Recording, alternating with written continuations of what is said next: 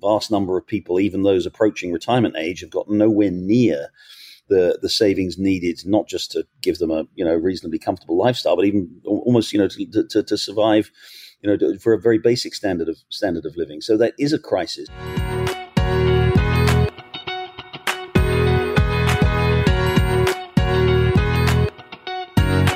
Hi, I'm John Sullivan with 401k Specialist, and this is the 401k Specialist podcast. This week, we're joined by Gerry Baker, editor-at-large of the Wall Street Journal and author of the weekly Free Expression column. Baker previously served as editor-in-chief of the Wall Street Journal and Dow Jones from 2013 to 2018 and has been a journalist for over 30 years.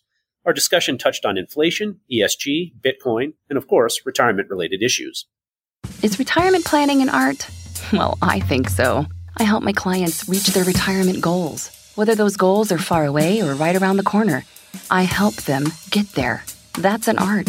And with T. Rowe Price's full suite of target date solutions, you can call me a Rembrandt of retirement. Retirement Meet Your Match. Visit troprice.com/target date. Principal value of target date strategies is not guaranteed at any time, including at or after the planned retirement date assumed to be age 65. T. Rowe Price Investment Services, Inc. Gerry, as you've noted, history doesn't repeat itself, but there is a pattern in the ebb and flow of historical tides. Inflation and rising gas prices certainly have a 1970s feel. How closely can and should we make that comparison? John, I think the comparison can be overdone.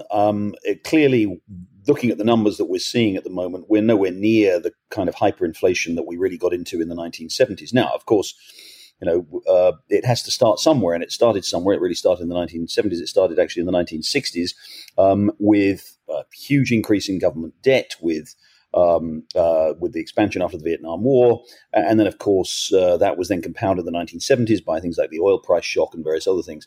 We don't have that scale of incipient financial economic crisis right now. But I do think we should be aware of those factors back then that led to that inflation, because we do have some similarities. We are expanding the government debt enormously. We'll see what happens, obviously, with this latest attempt by the Democrats to get yet another big spending bill through in Congress. But we've already seen, the debt has exploded in the last year, 2 years in any case, and that can be inflationary. We've seen that in the past.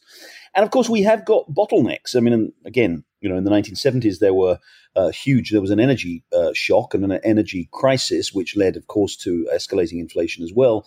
We've seen something similar with the kind of recovery from COVID, with huge bottlenecks around the world caused by the pandemic, and that's pushing up prices too. The real fear, the risk is, there are two risks. I mean, one is the extent to which the Federal Reserve validates the inflation, and in other words, enables the inflation, which it did in the late 60s and 70s.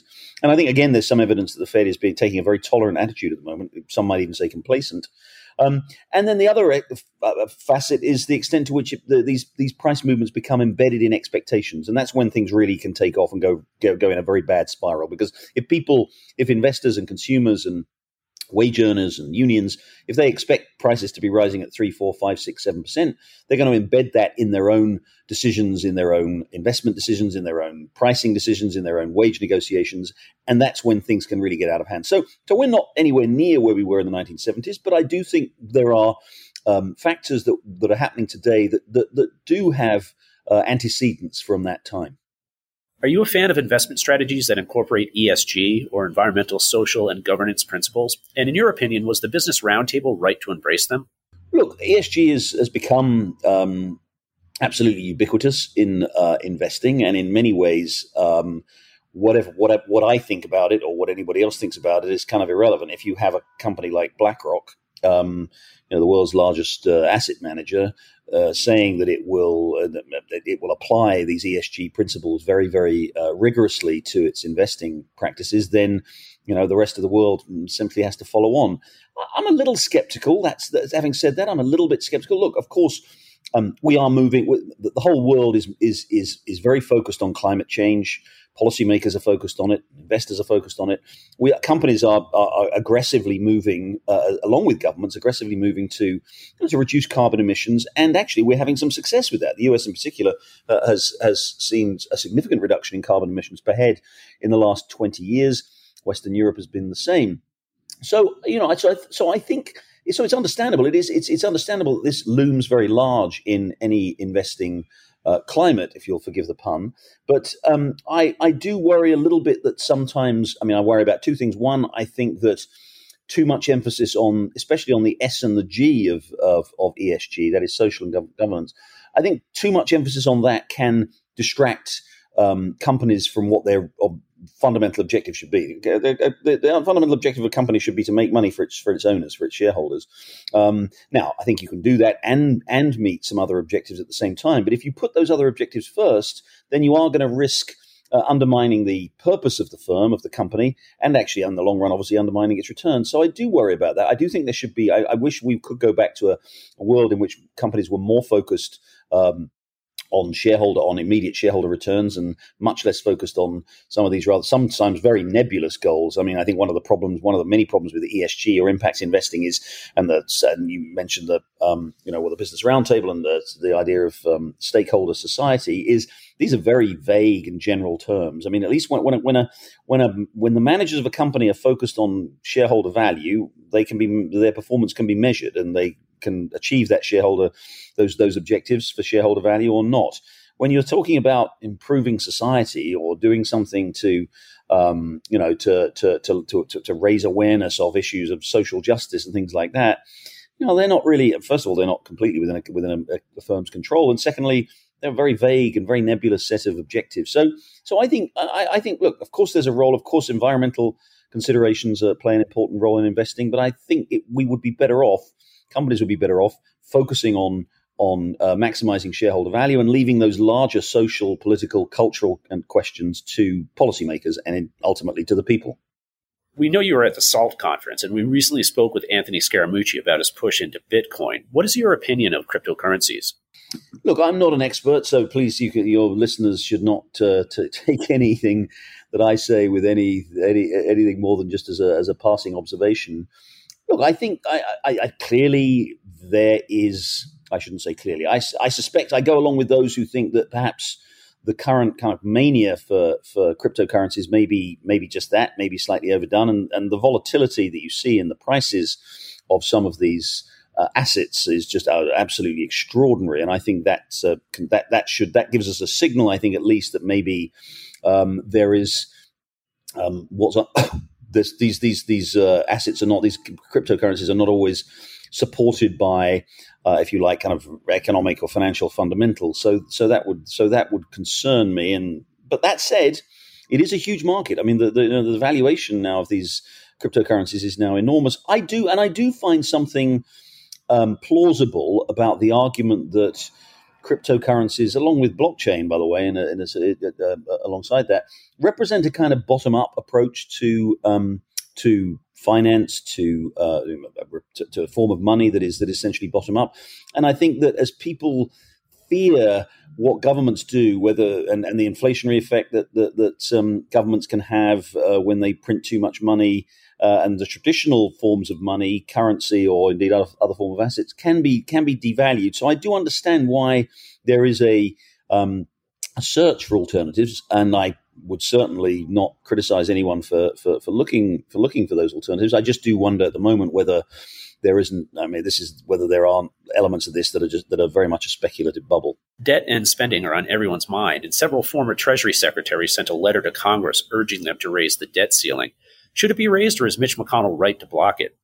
This is a thorny question. Look, there's no question that the amount of federal debt that's increased in the last, I'm old enough to remember when the government was running a surplus actually back 20 years ago, and everybody worried then. I remember Alan Greenspan testifying before Congress, worrying that the government's running a surplus was going to take up more and more of financial markets, and that was a problem. Well, that was a problem that didn't last very long. We've had an explosion of debt, obviously, in the last 4 years, but particularly in the last 2 years, last year and a half, as a result of the pandemic, and then as a result of these policies from this administration.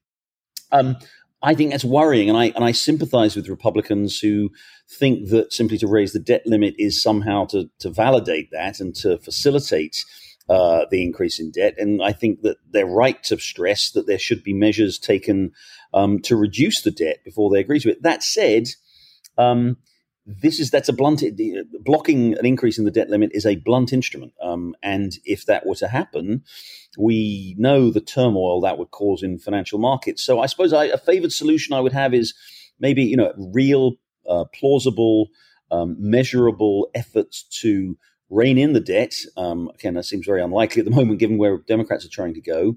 But with a limited increase in the debt limit to avoid a financial crisis. Recent retirement savings legislation is popular, bipartisan, and needed. It would seem an easy win for all involved, but why does it take so long to pass? Is it simply congressional bandwidth? I think there's an element of that. Look, I think also there is, not a lot gets passed these days in Congress. I mean, the partisanship problem is so great that a lot, especially in the Senate, where you can't get most things done without 60 votes, that's puts a lot of pressure on a lot of measures that would be desirable. I think also there is a sense of there probably is a lack of a sense of with retirement provision. That is always something that can be kind of put off for another day. I think it shouldn't be, but that always in the minds of members of Congress, I think it's often something that doesn't meet the immediate standards of crisis or immediate obligation or need. So I think it's easy for them to kind of punt it. And we're just seeing more of that right now. Do we have a retirement crisis in this country, or is it overblown? No, I think we do. I mean, the problem is, I'm contradicting myself. From what I just said, I think we do. I think if you look at the underfunding of pensions, or from an individual basis, I mean, I haven't. You'll be familiar with the latest data, but some of the data that I've seen is scary, is terrifying, and most vast number of people, even those approaching retirement age, have got nowhere near the savings needed, not just to give them a reasonably comfortable lifestyle, but even almost to survive, for a very basic standard of living. So that is a crisis.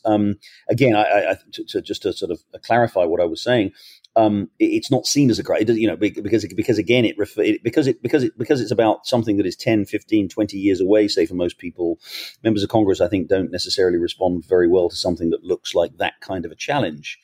But it is. I think it is. I think it is a crisis, and I think measures have got to be taken to address it as quickly as possible. Jerry, that's exactly what we needed. Thank you so much for joining us. I do appreciate it. John, thanks very much for having me. Is retirement planning an art? Well, I think so. I help my clients reach their retirement goals, whether those goals are far away or right around the corner. I help them get there. That's an art. And with T. Rowe Price's full suite of target date solutions, you can call me a Rembrandt of retirement. Retirement Meet Your Match. Visit troprice.com/target date. Principal value of target date strategies is not guaranteed at any time, including at or after the planned retirement date assumed to be age 65. T. Rowe Price Investment Services, Inc.